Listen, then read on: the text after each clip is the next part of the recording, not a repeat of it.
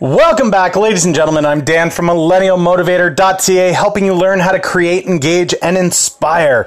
If you are new to the podcast, go ahead and click that follow, subscribe, whatever platform you're on. Make sure you share this out to people that need something to jumpstart their day. It's Friday, ladies and gentlemen, and we are going to tackle Feel Good Friday. At the end of the week, you've worked hard, you've hustled, you put in the time, you put in the effort, and for most, Friday is the end of your week. Take the time today, do something for yourself, something that makes you feel good. Go watch a movie, go have a coffee, splurge a little on yourself. Make that point to reward yourself at the end of a week of hard work that you've put in that's made a change. Don't just grind non-stop without seeing any of the benefit. It will wear you down, it will make you thin. Take the time. Feel good today. Go take the time for yourself. Have an amazing weekend. If it's not the end of your weekend, great. I will catch you tomorrow with another podcast. See you then.